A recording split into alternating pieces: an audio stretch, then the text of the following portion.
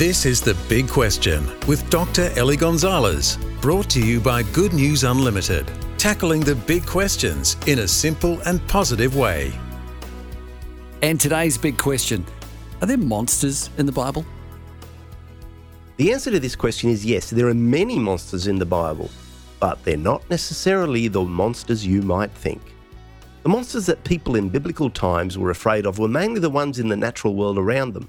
They didn't need to create too many make-believe monsters when they had lions and bears nearby, right?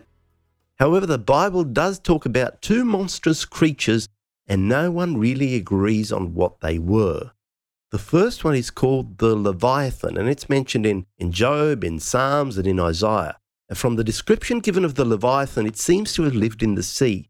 It seems to have been like a serpent, and it was big and it had sharp teeth.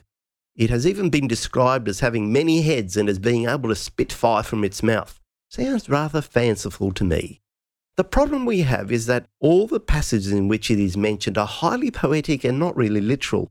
A lot of people think that the Leviathan might have actually been a crocodile, with some poetic license thrown into the descriptions. The other monstrous creature is called the Behemoth, and we read about it in Job 40. This animal is very strong with a long tail and it eats grass. It lived in or near waterways and had a tough skin. Some people think that this might have been a hippo, although I'm not too sure about how the long tail fits in.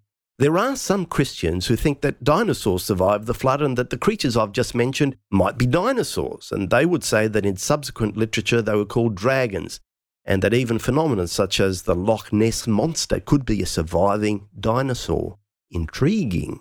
Talking about dinosaurs, there are actually dragons in the Bible too, not as literal creatures, but instead as symbols in prophetic passages. In the sense that the devil first appears in the book of Genesis as a serpent, the dragon in prophecy comes to represent the devil. I guess that the greatest monster of all is the devil, but we don't have to get so spiritual to find monsters. There are many monsters much closer to home. Think of Joseph Stalin and Adolf Hitler. Think of those monsters who prey on our children in our own neighbourhoods. What about the monsters who are abusive in relationships, or those who use others for their own benefit, callously uncaring of the pain and the hurt that they cause? We see in the annals of history many examples of the monstrous deeds of which human beings are capable of, when we forget God and who He created us to be. We find that in the Bible too. It turns out that apart from God, we are ourselves the worst of monsters. To receive GNU's unlimited daily devotional email, visit goodnewsunlimited.com.